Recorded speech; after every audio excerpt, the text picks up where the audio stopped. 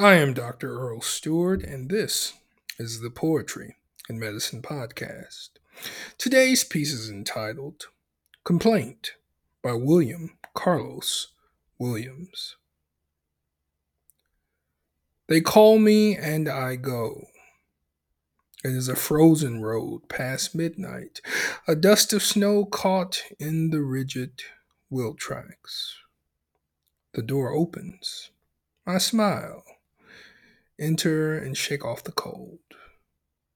Here is a great woman on her side in the bed. She is sick, perhaps vomiting, perhaps laboring to give birth to a 10th child.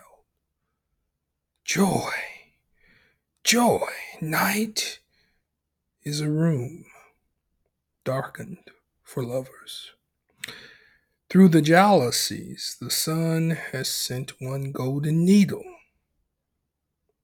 I pick the hair from her eyes and watch her misery with compassion.